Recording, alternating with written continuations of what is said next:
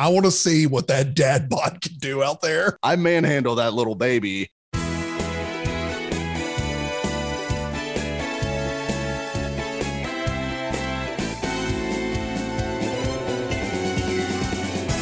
Welcome in. It's Football and Other F Words. I'm your host, Michael Gillum. I'm joined, as always, by Zach Lyons and Michael Herndon. The three of us are brought to you by BroadwaySportsMedia.com, and we're approaching training camp, preseason, and regular season, so we're going to have plenty of NFL content for you. Come check us out at BroadwaySportsMedia.com. Today, we are joined by Caroline Fenton of Stillman & Company from 102.5 The Game. Yeah, I should say ESPN's 102.5 The Game. Caroline, thank you for coming on. Thank y'all for having me. I'm so happy to be here. So, Caroline, like I was saying right before we started recording, you got 45 seconds to tell us your entire job history. No, I'm kidding. But how did you end up at 102.5? Kind of give us your background to come to Nashville. Yeah, the ultimate elevator pitch. But I came to Nashville in March before I spent the past 2 years in Bristol, Connecticut. I was working at ESPN's headquarters as a digital and social content producer. And then I just realized, as much as I loved my job, I was ready to kind of make that leap into an on-air role. Jason Fitz is a wonderful mentor of mine who actually got his start and got his catapult to ESPN from 102.5 The Game. So he knew I wanted to kind of go into that on-air role. He knew that there was an opening, so he kind of guided me here. And then Ryan Porth and Jared Stillman, who I work with daily at 102.5 The Game, they were so wonderful in the interview process. So when I got the job, I said, okay, let's move to Tennessee. Let's move to Nashville. So I've been here for about 4 or 5 months. Absolutely loving it. It's been a whirlwind of the past few months in the best possible way. Now, how many pedal taverns have you been on? So I went on a pedal tavern when I was in college. Some friends and I came to Nashville for our fall break. So that was my one and only pedal tavern. I've been on many a party bus since I've moved here, but only one pedal tavern, and I have never been to Biscuit Love. So I feel like I can retain my Nashville resident card for that. I've never waited in line for the wings. Yes, Biscuit Love is not that great. I have to say, and I'm sure it's fine. Good. I'm not going to wait in line for it. Right. Not going to wait an hour and a half for a biscuit. That and Hattie B's. We're on, I was going to say Hattie B's is the other one. Lines are not necessary. Hattie B's, I do love. I do love Hattie B's. Hattie B's is fine. It's Prince's is better. But here's Prince's the thing: and this is a trip for anybody coming to visit Nashville. A little trick. It's called Uber Eats. Get your Hattie B's by Uber Eats. Don't wait in line. There's no point in it. There's literally no point in waiting in line. And you don't need to go to the one at 5th and Broadway where the line is wrapped all the way down Broadway. Like, there are other ones. You don't have to go to that one. Yeah. So last but not 101. The last one is that I'm going to ruin for you is Pancake Pantry. It's pancakes that people are waiting in line for. Pancake Pantry. Never been. Don't really have the desire. Yeah. Just make pancakes at home. I'm a waffle girl anyways. So yeah, it's a perfectly fine establishment. It's not worth waiting in line for. It's just not. No, I'm more of a Waffle House girl.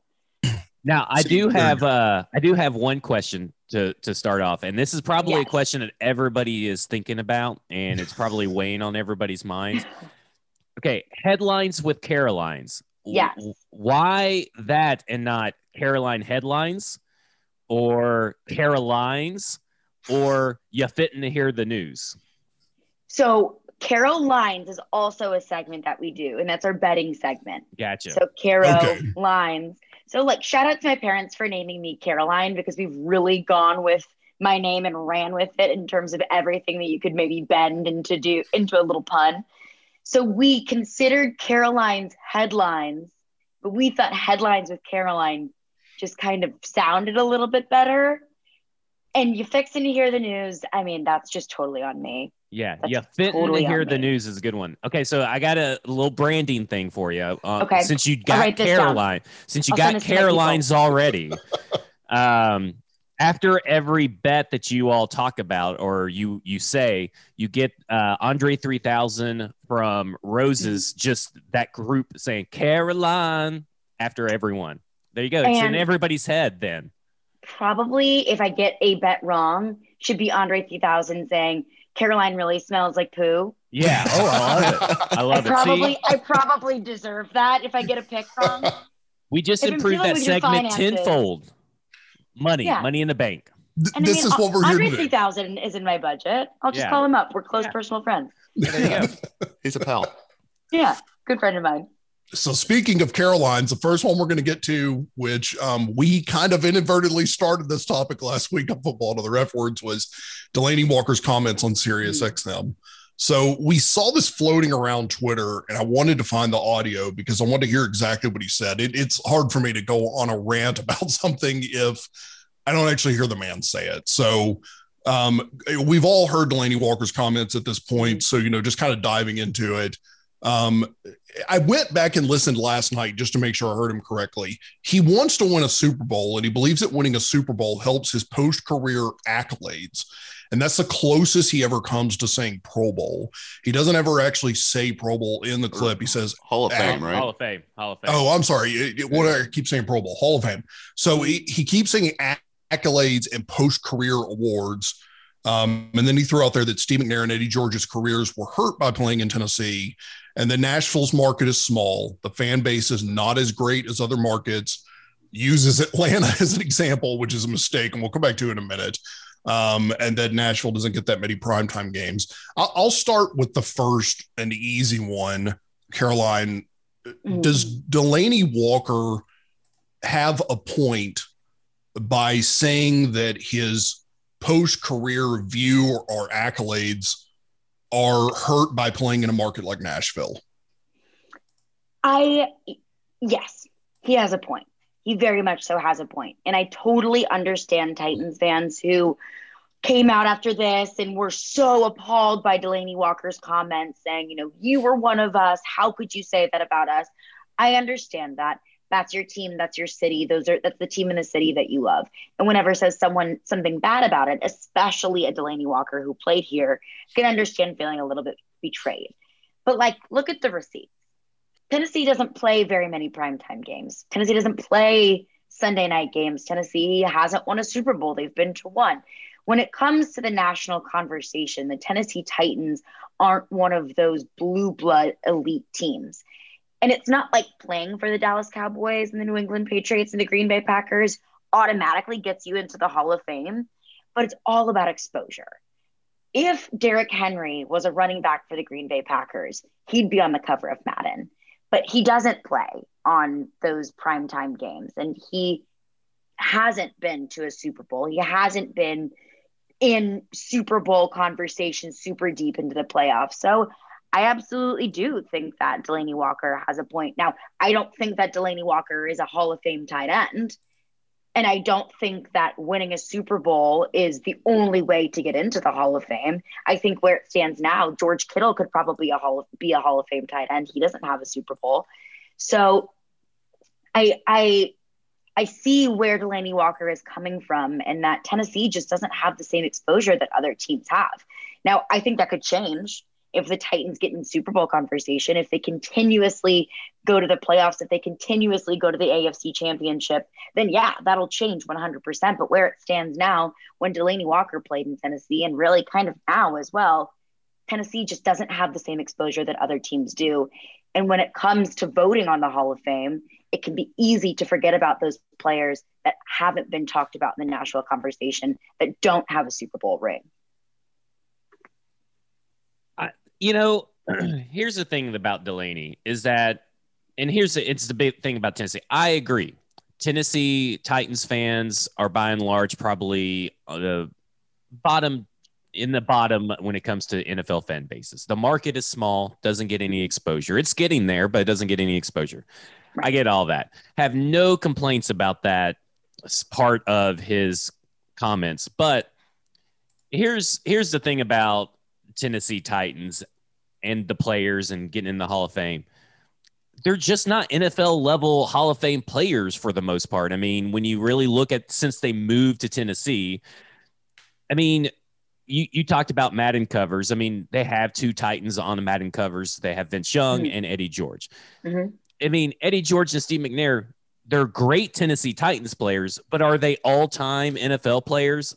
We got to, I think, as a fan base and analysts, just start realizing that in the grand scheme of things, Tennessee Titans players just haven't been on the level in their eras as other players. And I get that McNair has a co-MVP, which whatever, like, I don't care about ties and crap like that. I'm either you win it or you don't. Right. But you know, you're talking about a team that even at the height of its powers, it just wasn't stacked up by the individual players weren't stacked up well to their contemporaries. Steve McNair was never really a top 5, top 10, top 3 quarterback in certain categories. What he made up, lacked for in stats, he made up for in heart. Well, heart ain't going to get you into the Hall of Fame, right? I mean, you got to get the awards, you got to have the stats, you got to have the accolades. And, you know, I see all these people bring up big market teams and, oh, you got to play in a big market to get the respect, to get the exposure, to get in the Hall of Fame. Well, let me tell you something. Eli Manning plays in one of the biggest markets ever and one of the biggest divisions and one of the biggest teams. And people don't think he should get in, even though he's a Super Bowl MVP, has 2 Super Bowl wins that he helped get them there. I mean, Super Bowl wins matter, and people don't even think he's supposed to be in the Hall of Fame. It's like one of the biggest arguments surrounding the Hall of Fame, and he's in a big market. Calvin Johnson, he comes from a horrible market, a market worse than Tennessee Titans, with a worse fan base, with a worse stadium in a worse city, and he's going to get in. And then you have Terrell Davis. People's talking about Denver being a big market and that he shouldn't get in. He only racked up, you know, a bunch of All-Pros, a bunch of Pro Bowls, a Super Bowl MVP, another MVP. You know, Troy Aikman, people are disparaging that he shouldn't be in. He's a 3-time Super Bowl winner. Like, understand that there's a bunch of things that go into it, but Tennessee Titans players just haven't been that good and haven't been that worthy of the NFL Hall of Fame. And Delaney Walker spent like the first 7 years as a backup. Does a guy for 7 years as a backup, does that scream Hall of Fame worthy? Doesn't matter what he did here because he never reached 1,000 yards. He never was a top tight end when you think about it. And there's only 9 tight ends in the Hall of Fame. It's very hard for a tight end to get in the Hall of Fame. It's very hard in general for players to get in the Hall of Fame when they only select up to 4 to 8 and you have to have 80% of the votes. And listen, Delaney's a nice guy. I appreciate what Delaney said. He's half right. But these people, you know, just taking these comments and ignoring his Hall of Fame comments and just saying, well, he's just trashing the fan base. Well, he's right about that. And that's all we're going to focus on is that he's right about the fan base. Well, that's it. The fan base is not the reason he's not getting in. It's that he's never been elite, and a Super Bowl ain't going to change whether he gets into the Hall of Fame or not. Yeah, I totally agree. I mean, Delaney Walker is not a Hall of Fame tight end, and I don't care where he plays. I don't care. You know, if you are on if you're on the Dallas Cowboys, Delaney Walker, you're not getting into the Hall of Fame. Right. And the Tennessee Titans are not what is keeping you from that. And, you know, Eli Manning does have a couple of rings, but Eli Manning was also on really good teams. And Troy Aikman is in the Hall of Fame because he's won a couple Super Bowls, but he also was on very, very good teams. And if you look at Troy Aikman's stats, they're really not that overwhelming. So I think that's why some people make that argument against Troy Aikman being in the Hall of Fame, because yes, if you look at his accolades in terms of Super Bowls and Pro Bowls, then yeah, he has a lot of those. But if you really break down a stat sheet compared to some other quarterbacks that are in the Hall of Fame, it's really kind of underwhelming. And I think Eli Manning is the same way. He was on really good teams that got him to a Super Bowl. But he himself was more of a game manager, which is fine. I don't use that as a derogatory term, but to me, that doesn't scream Hall of Fame quarterback. And, you know, playing for the Tennessee Titans, and if you are one of the best players in the league, if Ryan Tannehill is Aaron Rodgers, puts up those kinds of numbers, don't argue with me that he doesn't belong in the Hall of Fame just because he plays for the Tennessee Titans. That's not what I'm saying. I think that no matter what team you play on, if you put up a certain amount of numbers, if you have a certain impact in the league, because I think that also plays a part in it, just your role in the league at the time, then absolutely, then you belong in the Hall of Fame. I don't think a team can make or break your chances at the Hall of Fame, but playing for those kind of blue blood teams, the teams that get those primetime slots, It doesn't hurt. You have to make people want to talk about you, and that's what Derrick Henry's doing, right? Mm-hmm. I mean, that people have to talk about Derrick Henry. People have to talk about A.J. Brown and Julio Jones. And, much like when Randy Moss gets inducted to the Hall of Fame, I'm totally claiming Julio Jones, even if he plays here for 2 years, as a Tennessee Titans Hall of Famer. So, absolutely. And the piece I wanted to point out, and the reason why I wanted to bring this up was not because it's just an easy topic to talk about, but very much what Zach said about fans are just going to focus on the one thing that he's saying about the fan base, and they're going to run with that, right? And that's what fans do. It's literally in the name fanatic. But the whole point of this is that it's actually, there's more layers to it. One of the biggest components to this is that I see an NFL athlete who's at the end of his career, realizes that he's probably done on the field, or maybe could stick it out one more year, and is kind of lashing a little bit, to throw out a topic like, I've got to win a Super Bowl because it's going to help my post-career accolades, I think is a little short-sighted, because, and I say only, not that it's not a big deal, but the only thing it's going to add to you is a Super Bowl win onto a career that is not Hall of Fame worthy. Mike, am I off by that, saying that I think we're seeing Delaney thrash a little bit?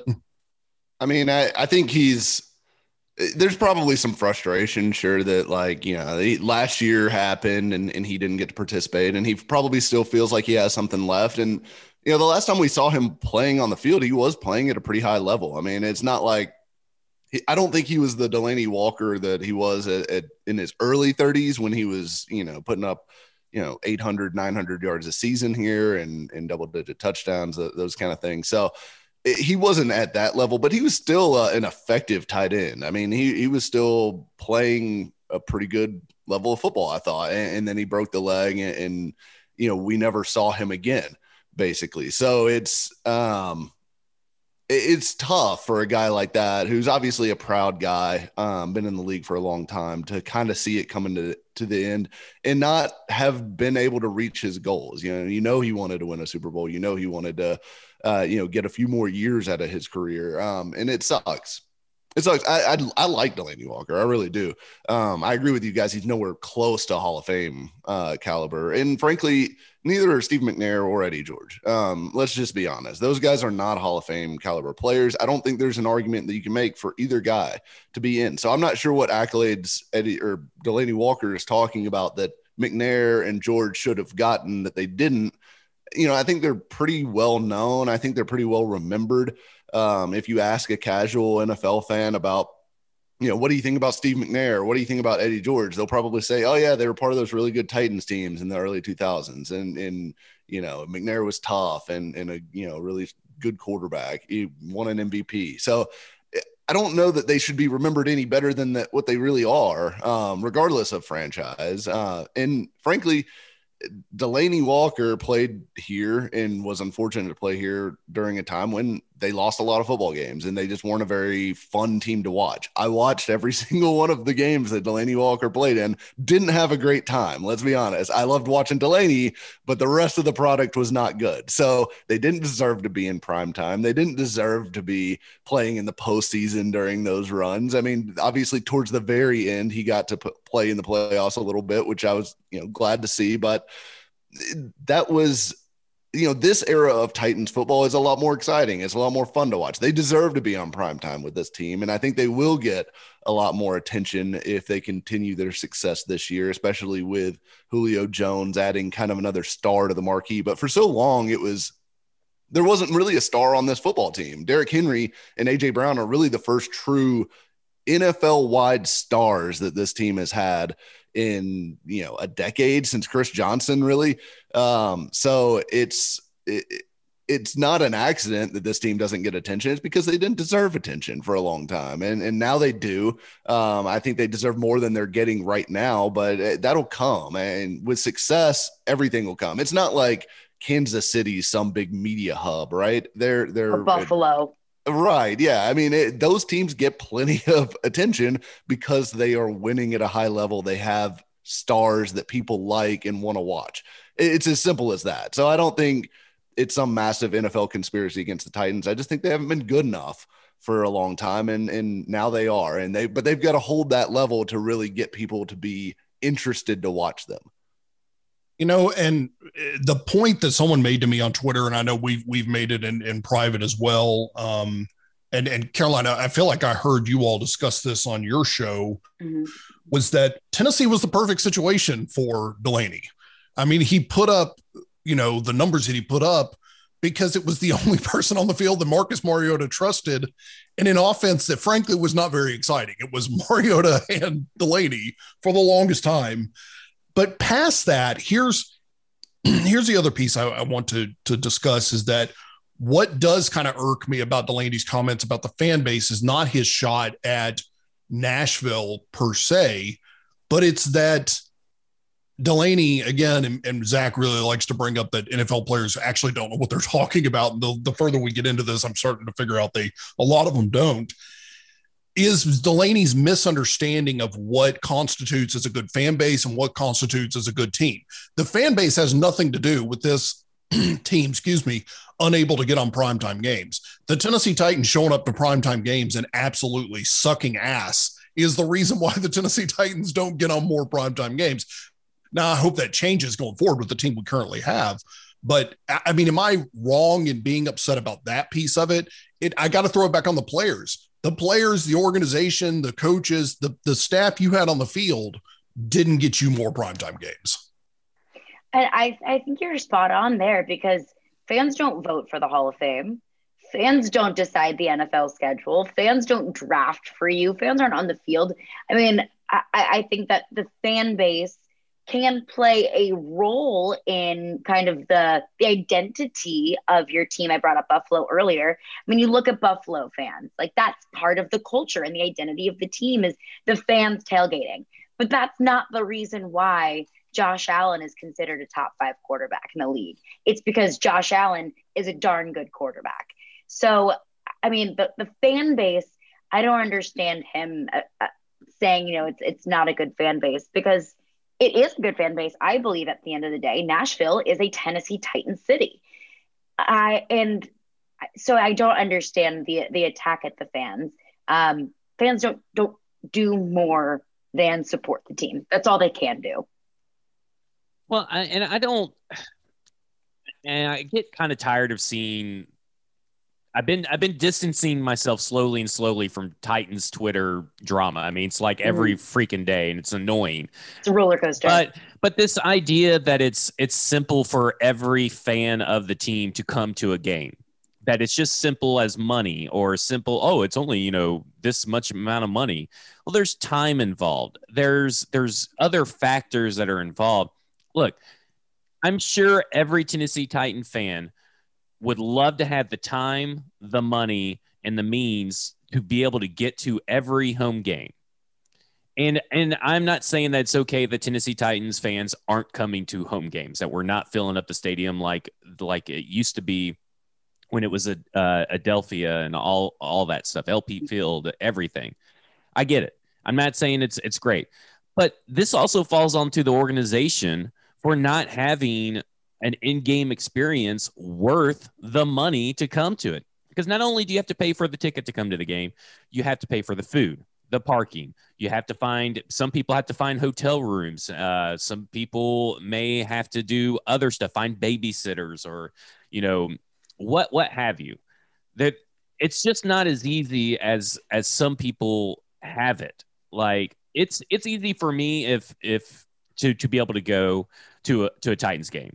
I have the means. I have the time. My child is a French bulldog, and he can take care of himself for 5 or 6 hours. Like it's fine. Can he, Zach? Well, we just throw him on the bed because he can't jump off. He's too scared. So he's fine. Excellent parenting. Excellent parenting. Just throw him on an island. He'll be fine. Listen, I'm still working on kid kennels. You know, just, you know, little dog things. Just throw Dom in a kid kennel and come to a Titans game. He'll be fine. Yeah, he'll be fine. Throw a snack there you in go, there. Mike. Bucket of water. Yeah, kids like snacks, right? Yeah, throw some yogurt in there. He'll be good. He'll have a ball. Yeah. The house definitely will not be wrecked when we come back. But Mike, outside of money, I mean, your schedule is not conducive to be able to go to every Titans home game, right? And should you be questioned about your Titans fandom over that? And you, of all people, should you be questioned? And I'm just sick of people questioning. And I'll say it. Listen, I love V-Love, but he's got to relax on making it so he makes it sound so easy that everybody should just come to a Titans home game. And maybe that's not the message he's trying to put out there, but that sure did seem like it this week. And listen, I love V-Love. He's a fan of the show and everything, but it's not as simple for everybody. It's not simple for you, is it, Mike? Right. I mean, that's the thing. Like, we bought a 2-game pack for this season. Like, we're going to go to the Bills game. We're going to go to, I think it was the Texans was the other one that we ended up getting. So, like, but that's about as much time as I can really commit to, like, I mean, because it's not like it's a short thing, right? You got to go get to the stadium early. You know, you probably want to do like at least a little bit of tailgating. And then you want to go to the game, and then it takes like an hour to get out of there. And by the time you're back in, Mount Juliet, where I live, it's like, it's a 5-6 hour time commitment. It's, during September, it's hot, there's just a lot of factors, not to mention the money and everything else like that. So yeah, it can be tougher, but I will say this about the fan base. I think this year's the litmus test, because if the fans don't show up this year, I don't know that they're ever going to show up, or at least not until let me go back and say, I think there's two parts of this. Part of this is the Titans are not a generational fan base yet, right? Like there are not people that are passing down their fandom of Titans to their children. I mean, I guess there are, but they're very, very young at this point, right? Passing down their depression.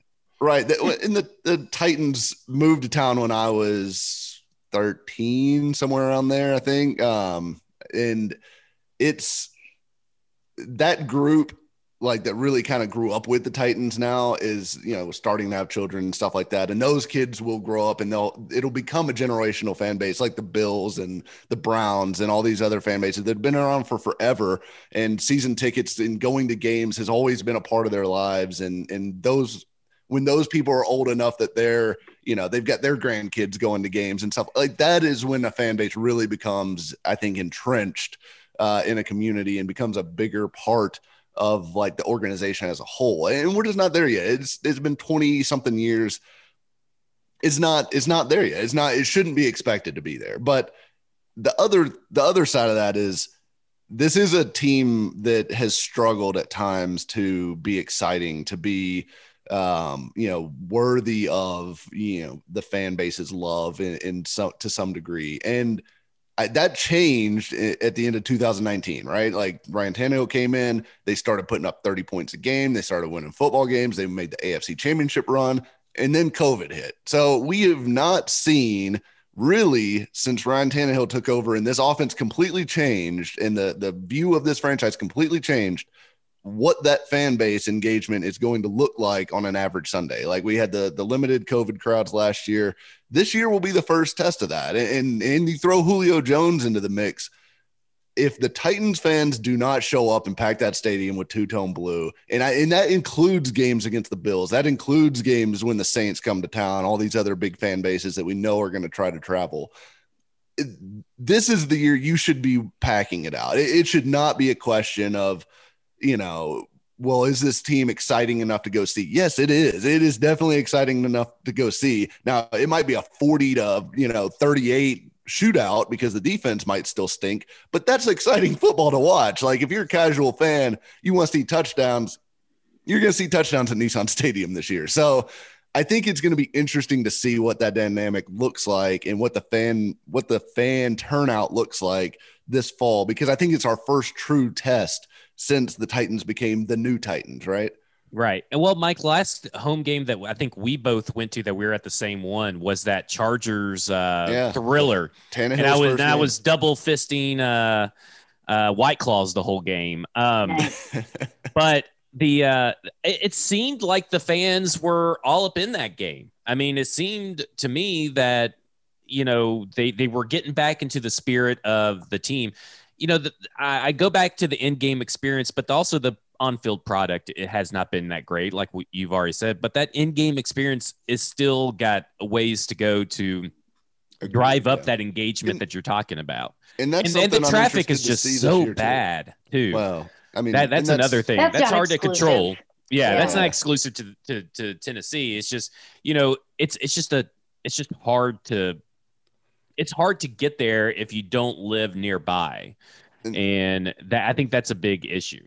And the in-game experience thing, I do have to say that's going to be an interesting test too, because they did hire Gil Beverly and Surf Melendez and some of these other guys they were brought in to help fix some of the stuff that we've been talking about on this podcast for 3-4 years now, about just, can we not do another like Kroger milk cow race during the timeouts? Like, can we just not have like someone come out and guess the temperature? Can we do something that's a little bit more fun and creative and not the same stuff you've been rolling out for 25 years? Like, this is got to be better. And you watch what Nashville SC does. You watch what the Predators do.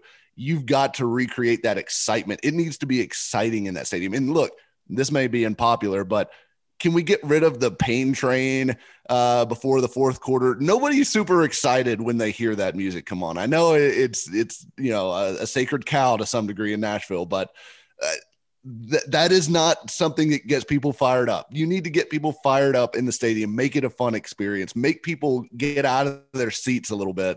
And I hope that Gil Beverly and Surf Melendez and some of these other guys they brought in to change that have made great strides in the past, basically 2 years since they have last got to put a full stadium into action. Caroline, it's time to get loud like it's 1999. Caroline, I want to ask you a question. At an LSU game, if they played Sweet Home Alabama, is that weird? Because they play that at Tennessee Titans games. I understand it's a very, singable song, but this is Tennessee. It's not Alabama. So I don't understand. And I'm an Alabama fan, by the way. But if they played that, I mean, what would the reaction at LSU be if they played Sweet Home Alabama? Is it just everybody's drunk and it doesn't really matter? It's just stuff like kind of like the pain train thing just drives me nuts. See, and I'm not saying this as an inflammatory statement. I'm not trying to sound dramatic. When I tell you, if there's a drink or popcorn or food in someone's hand, it's getting thrown up in the air and everyone's middle fingers will be in the air and we'll start booing. I mean, that is how fired up. And I think alcohol has something to do with it. They tend to do that in Baton Rouge. But I mean, it would be like absolute chaos in there if Sweet Home Alabama played over the loudspeaker, as if I could only assume if, Neck or From Louisiana starts playing in Bryant-Denny or in at Florida Stadium. So it feels a little bit sacrilegious. I also think college may have a little bit of a different culture than the NFL. You take so much pride in your own school, a little bit more so than you may take in your NFL team in the city. But there would be zero tolerance for any sort of Alabama mention in Tiger Stadium. But I think, you mentioned the in-game experience, and I think that plays a huge role in it. Like you mentioned, the Predators games are a blast, even when the Predators are bad. Predators games are an absolute blast. But, so the in-game experience does play a huge part in it. But if you want to get people out of their seats, if you want to get people excited, you got to win games. You got to be exciting to watch, and you got to win the important games, the big time games. And when the Titans beat the Texans, that's exciting, but that's expected. When the Titans beat the Saints in Nissan Stadium, now that's when people start paying attention. If they beat the Rams by several touchdowns, that's when people want to watch the Titans at home next week. So the end game experience 100% plays a role. If you want to bring your kids in the stadium, that's fun to watch the fireworks or whatever it may be.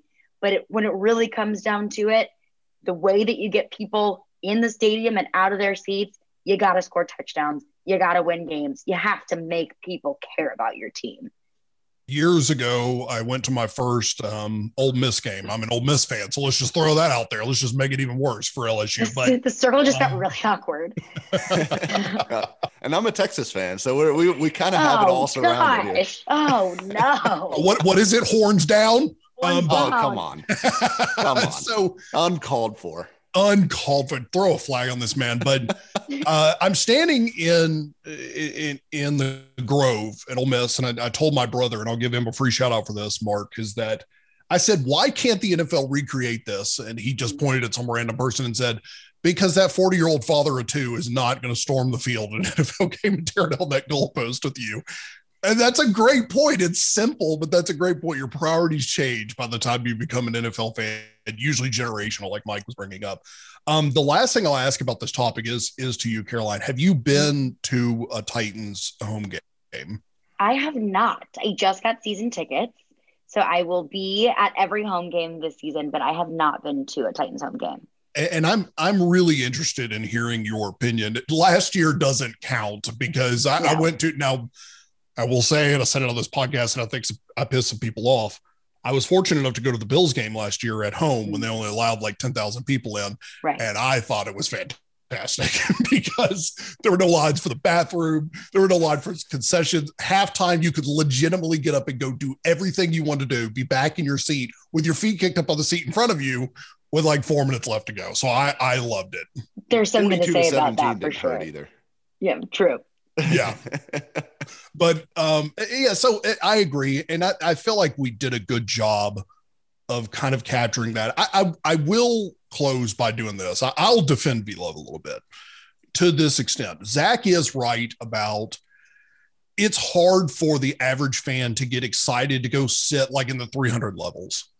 Jonathan Hutton with Outkick 360 brought this up yesterday, that's no longer a premium ticket, no matter where you are. Sitting up in the 300 section is a chore, even if you're watching it on the most basic of TV now. It's also fucking scary up there. If you're scared of heights, it is scary as shit up there. Like, and if it's hot outside, it's hotter up there. And if it's cold outside, it's way colder up there. Yeah, all it takes is one errant high five, like that's too strong, and you're flying off the stadium. Serious. It's like K2, but that's it's all I think degrees. About though. But like that's why I can't do roller coasters and stuff. I'll admit it. I'm too scared to sit up in the 300 section. I've been up there once, never going up again. And I also don't like being that close to those Kinko's zip tied banners that we call the Ring of Honor up there. So it's a thing of beauty. Those beautiful, yes, we're still open restaurant signs. Like Comic Sans font. Comic Sans. I love how Comic Sans has just become just like a joke for anything that's like, have you seen the graphic design is my passion memes? Yes. Yeah. Where it's just made on like Microsoft Paint. Yes, exactly. I do love that Comic Sans has just become a punching bag font. Just, someone made that font at some point and was like, man, this looks great. And now their font is just a worldwide joke. This will transcend time. But where I will defend V-Love is on this, and it's piggybacking off what Mike just finished saying a minute ago, which was last year, there was no way to get fans in the stands. So you couldn't react to the season that the Titans had before. If the Titans do not show up this season for the offense and the package that is on the field based on the previous two seasons, the fans are never going to show up. And we'll just have to see how that plays out, because this kind of waiting until something happens to be like, I got to scramble to get tickets to the next game. The Titans have had plenty of times to do that. But, even as recently as 2019 against the Kansas City Chiefs at home, that game got buck-ass wild in the middle of it and was one of the most exciting games I've been to. But there was so much trepidation in that fan base walking into the stadium when they first sat down. I think the Titans did something stupid or got a penalty at the beginning, and the fans are just arms in the air. Oh, here it goes again. So I agree. If the fan base can't show up this year for a product that has every reason to be exciting, they're never going to show up. And let me say something. The fans that game were super, super loud. Yes, and that was a buck wild game. I was over with our friend Amos over at the top of the Bobby on the rooftop bar, and we were watching the game up there. And you could hear the fans across the river, across all the honky-tonk music and everything that surrounds downtown. You could hear them clear as day. You could hear the chants. You could hear the roar of the crowd. I mean, everything. So I think this fan base is ready to accept the Tennessee Titans and ready to come in. And I agree with Mike. It's hard to keep a fan base without generational talent interested through the down years, right? It doesn't help when it's boring. It's Fisher ball and you're winning 8-8 every year. And then you go to Mike Munchak and it's even more boring. It doesn't help. And, that's the difference. When people bring up, oh, well, the Cleveland Browns, they still show up. Well, first off, it's Cleveland. They have nothing else to do. Second off, the Cleveland Browns have a storied history where these parents for years and years have held their kids hostage and put them through misery and made them become a Browns fan against their will. It's Stockholm Syndrome at its finest. It is a case study of Stockholm Syndrome in Cleveland. Now, Cleveland is, now good, but even through those bad years, it doesn't matter. It's like the Detroit Lions. Someone threw out that, they fill up their stadium, so much percent of their stadium is filled up every year and blah, blah, blah. Listen, I've been with many Michigan families. I know I'm not a Michigan person, but I have ingrained myself in the culture of Michigan families through my two wives, my ex-wife and my current wife. I don't know what it is about Michigan women, but apparently that's a thing with me. But they love to be miserable. Detroit and Michigan people love to be miserable. They are every year. In fact, my current father-in-law has said this year, I think I'm going to become an Alabama fan. He won't. He'll stay a Michigan fan and he'll be miserable and he'll complain about John Harbaugh and all that kind of stuff. And then, they're still Detroit Lions fans. Now, listen, they come to Tennessee Titans games. They love the Tennessee Titans and follow them, but they still can't get rid of the Detroit Lions. It's ingrained in your DNA when you have this generation upon generation upon generation of football and sports fandom. You just can't get rid of it. And that's the difference between the Tennessee Titans and these other fan bases. When the Tennessee Titans were going through those down years, there's no, even if you have a kid, are you really going to make them sit and watch, Antonio Andrews, plod for 1 point yard per carry? I mean, give me a break. Hey, you got to go do something. Lock your kids in the kennel, make them watch a Cleveland Browns game, right? So let's, while we're talking about the Titans, let's discuss their analytics position, which is still listed as a big NA, according to Seth Walder of ESPN. So Walder had put out an article, and I should say he's the sports analytics writer for ESPN, put out an article at the beginning of June showing the athletics departments and the employees listed for each team. Some of them had huge analytics departments listed. Some only had one name, two names listed, but they had someone listed for analytics. The Titans literally had no one listed, just an NA next to their name. Now, not long after this article dropped, and who knows if it was due to public shaming, the Titans put out a job listing on June the 9th for a data analyst position. It's July 21st. Seth Walder updated the list yesterday. The Titans are still listed as NA. Caroline, I mean, can they not just get a gateway computer in there? I mean, can they not get someone with an iPad? Let's do some analytics. What in God's name? How can this Titans team not hire an analytics team? But my rebuttal to that is, why? Do the Titans need an analytics team? I mean, there are so many people let out Zach there. answer that. No, I want Mike. This is Mike's bread and butter. Mike is the analytics guy. I mean, I believe that there's absolutely a place for it. I think that analytics have changed the game. You could argue for the better or for the worse. And it could be incredibly supplemental to the team. I'm not that worried about it. I am not that worried about it. I think that there are so many armchair data analysts out there in the pro football world that if there is some sort of, for example, I was reading a Pro Football Focus article. They do great work. They do a lot of analytic data crunching. They compared Bud Dupree's 2020 to Jadeveon Clowney's 2020 because of sack rate, speed percentage, some sort of something out there data percentage. Was, can Bud Dupree live up to Jadeveon Clowney's 2020 in this certain stat? What? Jadeveon Clowney had 0 sacks last year. I don't know off the top of my head exactly how many Bud Dupree had last year. It was double digit, I believe, a lot more than 0. So when it comes to analytics, I absolutely think that there is a place for it in sports. people always talk about analytics in baseball, that it's ruined the game. I think it adds an interesting layer of a storyline into a game, into the sport. But I'm not worried about sack, speed, running, pass, rush percentage. I'm not going to lose sleep over it. I think that this Tennessee Titans team has so many other question marks surrounding it in terms of the personnel on the field, that the number crunchers can wait. Here's my thing on it. I don't think it's the most important thing. Like it's not gonna, having a data analyst is not gonna replace having a good quarterback, right? Like it's not the most important thing. But I don't understand, because the cost is relatively low, right? Like I don't know how much these guys are getting paid. Not $15 million like Julio Yeah, they're Jones. not getting millions and millions per year.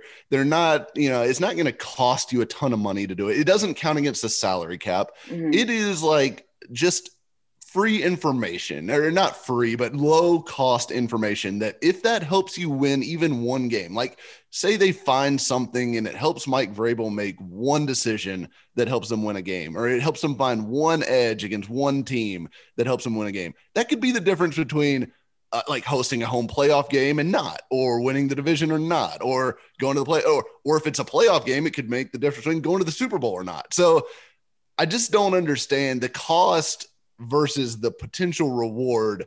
It's just so skewed that I don't understand why you wouldn't do it. It's not that I think like, well, because they don't do it, they're terrible and they're never going to be like, they won 11 games last year. They were good. They didn't have analytics. They don't have to have analytics to have success, but I don't know why in this ultra competitive world that they exist in, why you wouldn't use every edge possible. And even if you get the data analyst on board and you find he has nothing that you want to use or contribute or whatever, what have you lost? You lost, $300,000, $500,000 in salaries and computer equipment. I mean, what are we that worried about that? I mean, they just, totally redid St. Thomas Sports Park, and, it does not seem like they're hurting for, $500,000 right now. So right.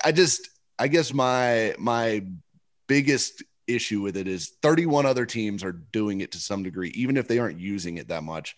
Why would the Titans not join that group? And why would they not be pushing every envelope? Because like the Ravens, they have really good players. They also use analytics, and that is how they found the edge about, basically going for it every time they have a fourth down and short. I mean, and the Colts are the same way, and they get value out of that. They are a tougher team to play against because they understand what their approach is going to be. And that's something that I think, Vrabel to me still feels like he's kind of just flying by the seat of his pants on some of those fourth down decisions. Like, I think he's a great game strategist, but some of the stuff that he does in the 4th and 2 punt against the Ravens, I think was one of the biggest examples of that. If he knew the numbers, or if he knew the percentages, would he have made a different decision there? And if he did, would that have changed the outcome of that playoff game and perhaps the future of that 2020 season? I don't know, but I at least think it's incumbent upon them to find out, given the low cost and the fact that it's not going to affect anything unless they want it to. So I don't know. I just think it's absurd that they don't. And now they only posted the job like a month ago. I don't care if they rush into hiring this guy. I don't think it's like a fire that they have to have somebody before the start of the season or it's over for 2021 or anything. To get the right guy, like get the guy that you think, that is going to make a big difference. But I just don't, they need to hire somebody, and they need to build out some sort of analytics department, just because it just makes no sense not to. You do make a fair point in that it's not going to be the difference between, having a losing season and winning the Super Bowl. But if every other team is doing it, why not? Why not give yourself at least a little bit more of a competitive edge? And I do wonder, I mean, I consider Mike Vrabel such a classic, just football guy. Do you think that he could possibly be pushing against this? Like, I don't need these analytics. I mean, I call the plays. I X's and O's. I know he doesn't call the plays, but I make up the X's and O's. I don't need anyone else to tell me what to do, to give me numbers. I think that's absolutely a part of it. And I'll say this. Analytics would tell him probably not to pay or play Rashaan Evans as much as he does. So, I mean, like, he's obviously not going to listen to it, right? Because, right. I mean, him and Jim, analytics would have probably said, hey, you probably need to fire Jim Haslett. He's on his last leg as a coach. He's not very good. Don't hire Shane Bowen. And, analytics would probably tell him all this. And obviously, it's just a waste of time for both the analytics person and the other guy.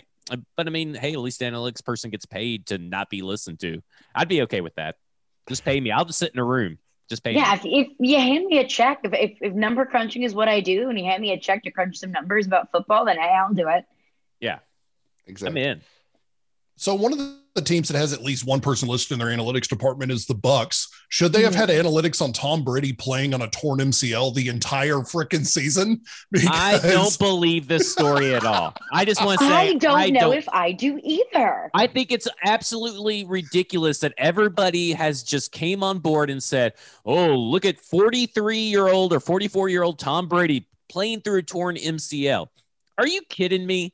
This guy has played through torn MCL. Nobody knew about it. And then the Bucks, even if they did know about it, an NFL franchise let their quarterback play on a torn MCL, a completely torn MCL. So, by the way, and does he really look like a guy that after the Super Bowl was, had a torn MCL? I mean, I understand that it's like, apparently it's not as bad as a torn ACL, but it's got to hurt, right? I mean, it's got to put wear and tear on your body.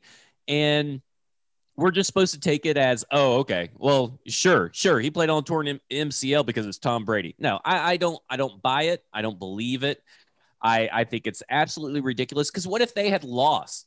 And let's say that they lost in the first round of the playoffs, and then it comes out that the Buccaneers allowed this player to play on a torn MCL this whole season. Okay, like, come on, guys. I mean, it's all around you. This is Tom Brady and the Tom Brady machine going a little bit out of control, even though he was really hilarious with the Joe Biden comments yesterday. This is not true. This is 100% not true. I do not believe it. And I think everyone, and if it is true, then remarkable. Tom Brady was able to win a Super Bowl when he wasn't 100%. Tom Brady is not the only player in the history of football to play on an injury. I don't want to knock him. I don't want to say that he deserves any credit less than he already has. But I am going to say, I mean, like Drew Brees at the end of his season, granted, he did not win a Super Bowl that year. He played with a broken rib and like a torn ligament in his thumb. All of these things were going on. So what if it's true, which I'm with you, I'm not quite sure if it is. He's not the only one to ever do it. I think it's certainly physically possible that he was doing it because, like, you're right. The MCL is not quite as big a deal as the ACL. And frankly, like, I mean, Phillip Rivers played with a torn ACL at one point in the playoffs.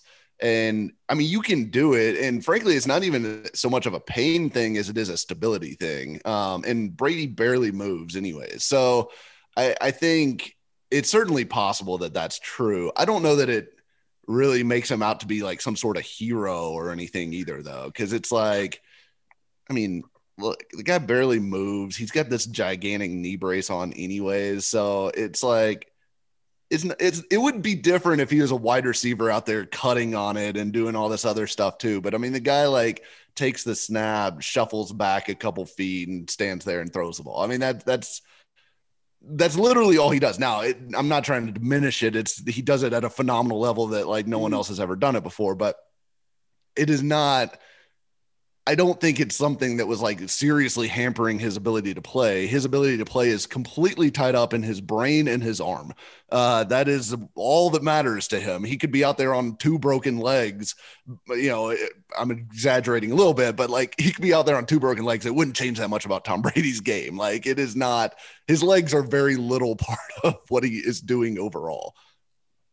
But I think that everyone's going to be looking at that TB12 method and saying, oh, look, I can win a Super Bowl too on a torn MCL if I, cause a war against French fries and don't eat strawberries and take Tom Brady's supplements. Wonderful marketing ploy. And this Bring me is all of the avocado ice cream. I'll be Superman. And So listen, I'm out on TB12. I'm here for BR7. Ben Roethlisberger 7 diet. That's what I'm here for. absolutely double cheeseburger, wake up, maybe take a nap at 2 p.m., go out, sling the football around, drag my team into the gutter with me. I really like this idea. Fun. So what I want to deep dive on is exactly what Caroline just set up on a tee for me, which was the source of this information of him playing the entire season on an MCL and that the Bucs didn't know about it is Alex Guerrero.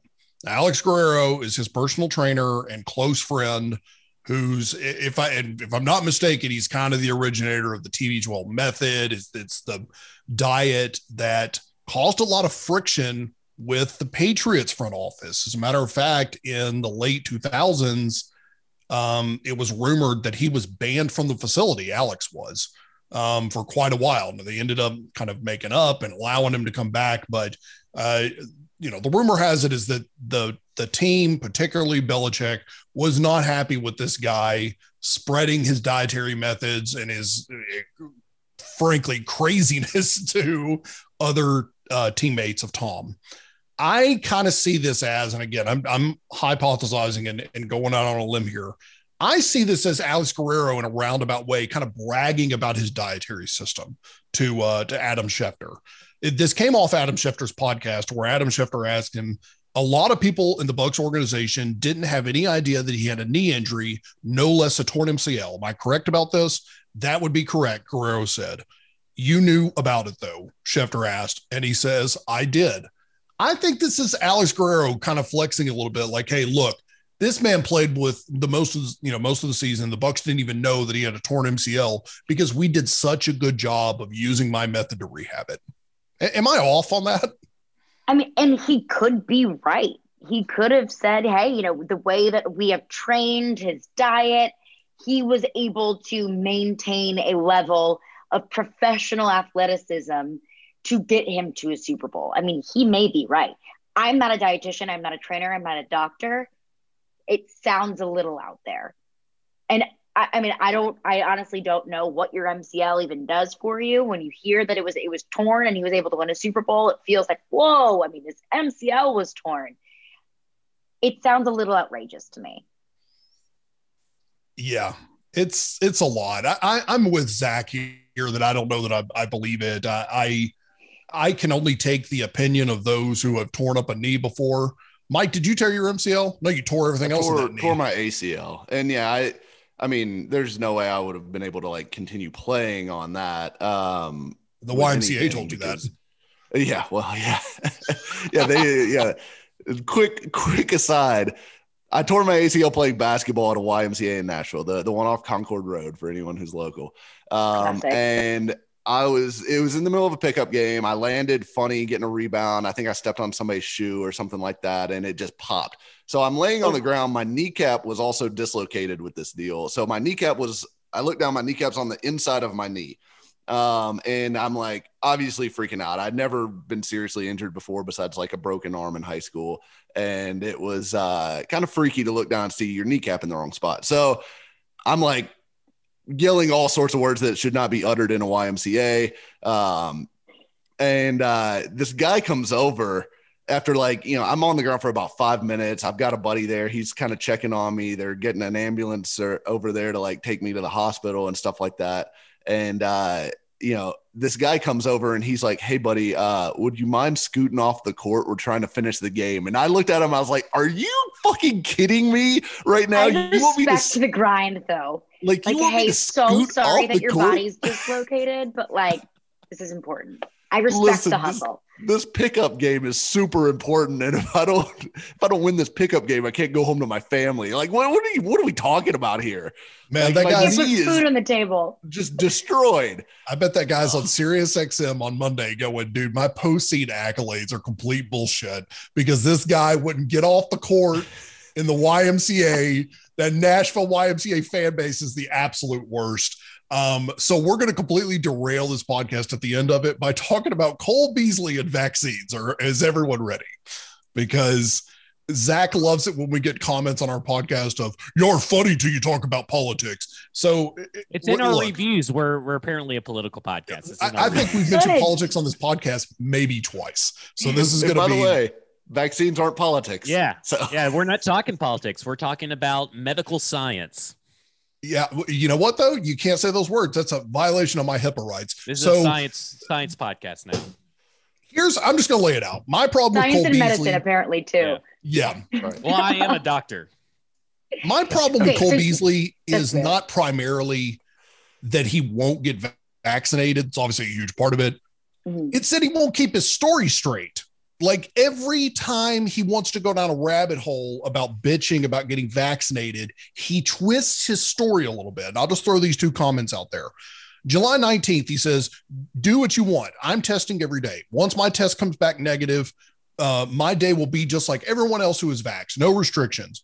Rules are literally just to push everyone to do what they want them to do. He's basically saying that the NFL is just doing this because they want to enforce a rule and tell the players what they can't do. On July 20th, he says, I'll get vaccinated and I'll be an advocate for it if Pfizer puts a percentage of its earnings from the vaccine in my wife's name, to which Mark Cuban made him an offer to buy him stock. So just on that alone, what is it, man? Is it the NFL telling you that you have to do something you don't want to do? Or is it suddenly that you have found a way that, oh, maybe I can make some money off this and Pfizer should throw some money my way, and then I'll get vaccinated and brag to everybody about it? I honestly just want the guy to shut up. I mean, that's where I am. I'm like, okay, like good for you, Cole Beasley, that you feel this way. But at the end of the day, I mean, if you look at the training camp protocols in the NFL, if you're vaccinated, you can do everything that you want. If you're unvaccinated, you cannot do anything. You cannot sit with your team at team meals. You have to wear a mask. You have to get tested every day. Like those seem like two very polar opposite things. So if you just look at it at surface level, it's stupid to not.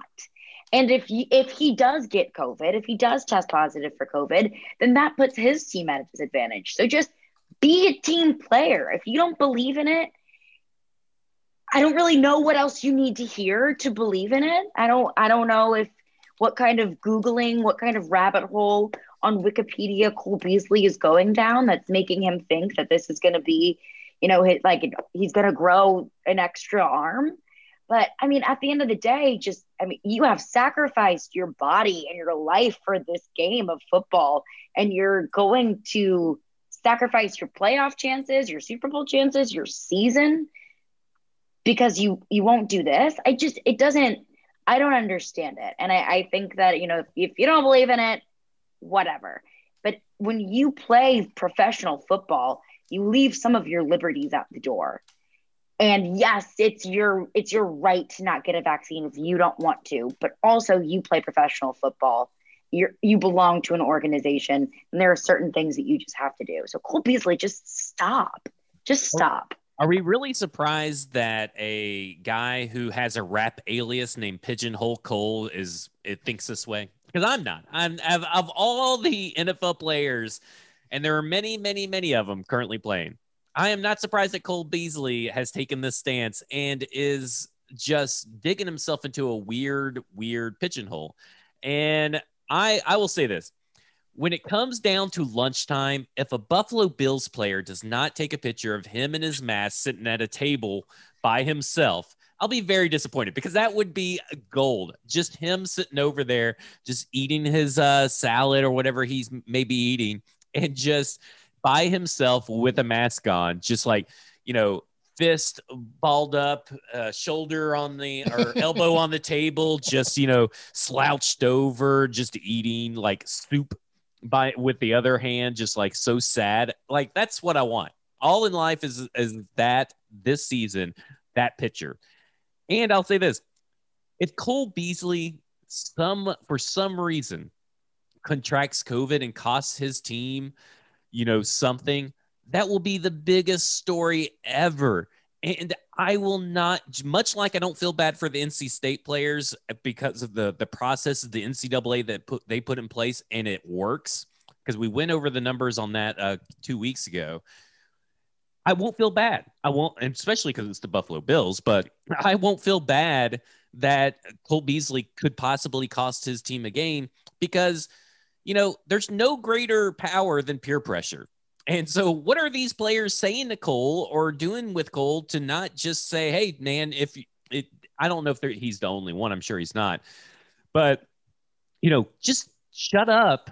First off, shut up. Second off, just do it so we can win the Super Bowl. We are in a Super Bowl window, man. There's no reason to take any chance. It's just a shot. Maybe two if you don't get the J&J, but it's just a shot. I mean, maybe he's just scared of needles. I don't know what the phobia term is. I'm assuming needle phobia or prickophobia or something. But like, get over it, man. No, he's certainly not a prickophobe. I just, at this point, like, if you don't want to get it, you don't want to get it. I don't understand. It's fine. It's just a shot. You're not going to suddenly become magnetized, or you're not suddenly, gonna be able to be tracked by the government. Hey, guess what? You're already being tracked by the government. The government can find you no matter where you're at. If the government wants to track me, then do it. I'm really not that exciting. What's funny to me is that the people that are saying that the vaccination tracks you, they're on Facebook. Listen, you're over. It's over. Privacy is over for you. Friends. Yeah. When you're on Facebook, it's done. It's over. The government has had all your stuff. The internet has all your stuff for years and years and years. You're already being tracked, bud. Just go ahead and just get it. Here's my problem with Cole Beasley. Nothing he says about this topic makes any logical sense. His initial tweet that came out was that he would retire before he would get the vaccine. So he, in theory, was saying he would give up millions of dollars to avoid getting the vaccine. Now he's saying, well, I'll take money to take the vaccine. Well, which one is it, Cole? Because you were about to give up your whole career to avoid getting the vaccine, and now you just want some Pfizer stock and you're good with it? Like, that doesn't make any sense. And then his other point was, I'm not going to take medicine for a leg that isn't broken. Do you not stretch? Do you not stretch before you go play football? Like, do you not do any preventative care? And then the third issue that I have with his, like, just paranoia about the vaccine. NFL players will rush to go buy up, some pre-workout that's called like Nitro XXX Ultra Boost, like that they have no idea. There's not a single ingredient that they have on the list that they know, and they'll just send it to the NFL and say, hey, are these ingredients going to get me in trouble? No. Okay, then I'm taking all of it. But you're not going to take this vaccine that's been medically researched and checked by the FDA, whatever. You have no idea what's in some of these supplements that you're willing to take over the counter, but you're just so scared of this. Like, the logic gaps are just all over the place with Cole Beasley, and that kind of stuff drives me crazy. So yeah, listen, I could just go without any more Cole Beasley tweets at this point. I think they should take away his helmet and make him play without a helmet on, because he doesn't obviously need it, right? Why would you wear that protection for a He's not concussed yet. Oh, he's concussed, all right. So this is one of the comments that he had to delete it on Twitter because he was getting dragged so bad for this. And I'm paraphrasing because I couldn't find it because he deleted it. But he said that I played all last season and didn't get, COVID and tested negative every game. So I'm good to go. And one of the top comments on there was something along the lines of, so you drive recklessly every day to the grocery store with no seatbelt. You haven't been in a wreck and been killed yet. So, I mean, I'm good to go, bro. And it's things like that. Like, and Mike is exactly right. They have no problem jamming Nitro XXL into their body. It's like a ground up werewolf teeth and snow owl blood and God knows what else in there. But all of a sudden you're saying that there's a tracking chip in a vaccine. I can't deal with it. It's just, don't tell me that you're following the science. Which is literally what he tweeted out yesterday, is that I'm following the science here. Don't tell me that you're following the science.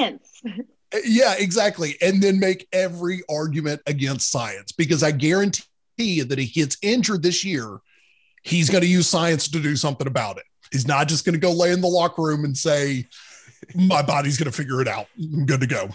Well, this and Emmanuel Acho talking about Emmanuel Acho talking about high as fuck javelin throwers has been my two favorite tweets and running things, because him tweeting that out, we never really talked about this on the podcast, but him tweeting out that tweet about javelin throwers just getting fucking high before they go out there and throwing and like tripping balls and everything.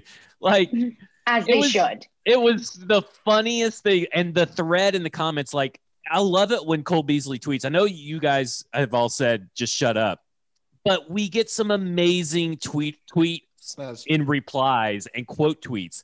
And it's just, I love when people tweet stuff like that, and him and Emmanuel, and you get to read all the replies, because that's the best part of Twitter. Yes. Like, that is Twitter really at its is. best. When people were coming up with all these things about javelin throwers and, and then now the, Cole Beasley trying to talk science, Dr. Beasley over here. It's just, it's the best part of Twitter. And I really don't want it to stop. I hate that there is someone spreading misinformation, both about javelin throwers, weed, and about COVID-19 and vaccinations. But, it's just two people. It may be worth it. It may be worth it for that misinformation to spread just to get better Twitter replies. I'd take it back. You're dead on, because one of the comments from Cole's tweet yesterday is he was showing off that he was like donating school bags to children. Good. I'm glad he's doing that. That's good. But one of the comments said, hell yeah, man, donate bags to kids, spread a pandemic, and kill folks. It's all about balance. Well, I mean, let's also talk about kids being like a petri dish of just diseases. I mean, Right. they're always sick and sniffling and all that kind of stuff. So Dominic's been sick for like ever since we started him in daycare. It's like just nonstop, like some sort of something's going on. There's something coming out of his face at all times. It Is daycare amazing? Is daycare code for the kennel you put him in? Yes, the baby kennel that He's Zach got got me kennel for cough. Christmas. Yeah, It's a kennel, but with an iPad in there. yeah, that's right. Yeah, And a bucket of water. humane. They got to be Yeah. hydrated. Yeah, that's all he needs. But This- it's the sports dead period whenever like the biggest topic of the day is javelin. yeah. Yeah, exactly. I said, think of the 100 of kids that he's setting a bad example for. The high Right. javelin thrower. Well, and with the upcoming Olympics, I was thinking about this last night, is that I can name maybe 3 Olympic athletes right now. And I say that, and I think actually I can name 2. But in 3 days, we're all about to be experts about the 100-meter dash, the javelin throw. I'm going to be on here breaking down the hammer toss. I mean, like it's really funny to me how like the Olympics lays out in the perfect dead sports time when we all become expert. I'm going to be on here talking so much shit about like the 800-meter swim. I can't wait. And also I'll watch a gymnast who is throwing her body, 3 flips, 2 twists on a balance beam. And I'm like, oh, her toes weren't pointed. Like, what a loser. Like, that's embarrassing. Meanwhile, I'm like sitting on my couch, like eating junk food. I'm like, wow, what a loser. Like, she wobbled on this 3-inch platform that she is supposed to land on after flipping twice in the air. While eating junk food. That is dead on. That's exactly what I'm going to be like, eating French fries going, oh man, that landing feet bounced a little bit. And then Well, she'll be if getting you're social there. media comments like, kill yourself. I can't believe you're so awful. Like, Right. that's like immediately people will go there too. Well, let me say Which this. is so I ridiculous. got a bet for Caroline's. Okay? Okay. So I've been watching the Olympic trials, and I've been learning a lot about, and for whatever reason, every time I go to a bar, it's always the women's track and field. And there's this woman, her name is Athing Mu, M-U, and she does the 800 meters. She is going to be the first woman from America to win the 800 meter since, I think, in 40 years. I'm telling you, she's going to win the gold medal. Bet your money if you can find the money. If you can find it. Okay. I might go Wow. ahead and just throw a couple bucks on that. Yeah. because If you're I'm looking confident for it about right now. I'll I'm go pretty for it. confident. Zach's stone cold 800 meters lock. Got You it. can Got bet, it locked you in. can bet on that 800-meter relay like it's already been run. Meanwhile, there's some track and field expert that's listening to the podcast like, whoa, hot take. Yeah, hold on. Yeah. Like a I don't thing know moo. about that. I don't know about that. Yeah, no. Oh, I I'm wouldn't sick do of the that. Not a qualifiers. good javelin throw. play. Yeah, not a good play. He's probably on saying a that thing moo more like a thing no. one. I hope Stick he's not saying to that. the uneven bars bets, bro. Yes, stick to 800-meter bets. This has been a blast. Carolina, really, really appreciate you coming on. Thank you so much. And I am going to give you the last leg. Whatever you want to plug, whatever you want to tell us about how people can find you on social media or whatever, or not find you on social media these days, because I'm about to get rid of mine, I feel like. But go nuts. The floor's yours. So check out Stillman and Company on 102.5 The Game Monday through Friday from 2 to 6 Central. And you can follow me on Twitter at Caroline Fenton 1. Very nice. Well, thank you for coming on, and we appreciate you listening as always. It's been Football and Other F Words. Again, we're brought to you by BroadwaySportsMedia.com. We're almost there, people. NFL season. It's so 50 so days close. from today. Stop making lists of people on Twitter you don't like. It's not helping. This fan base is toxic enough. We're so close. Just chill out. Football and Other F Words. We really appreciate you listening as always. For Michael Herndon, Zach Lyons, Caroline Fenton, and myself, Michael Gillum, you've just been out.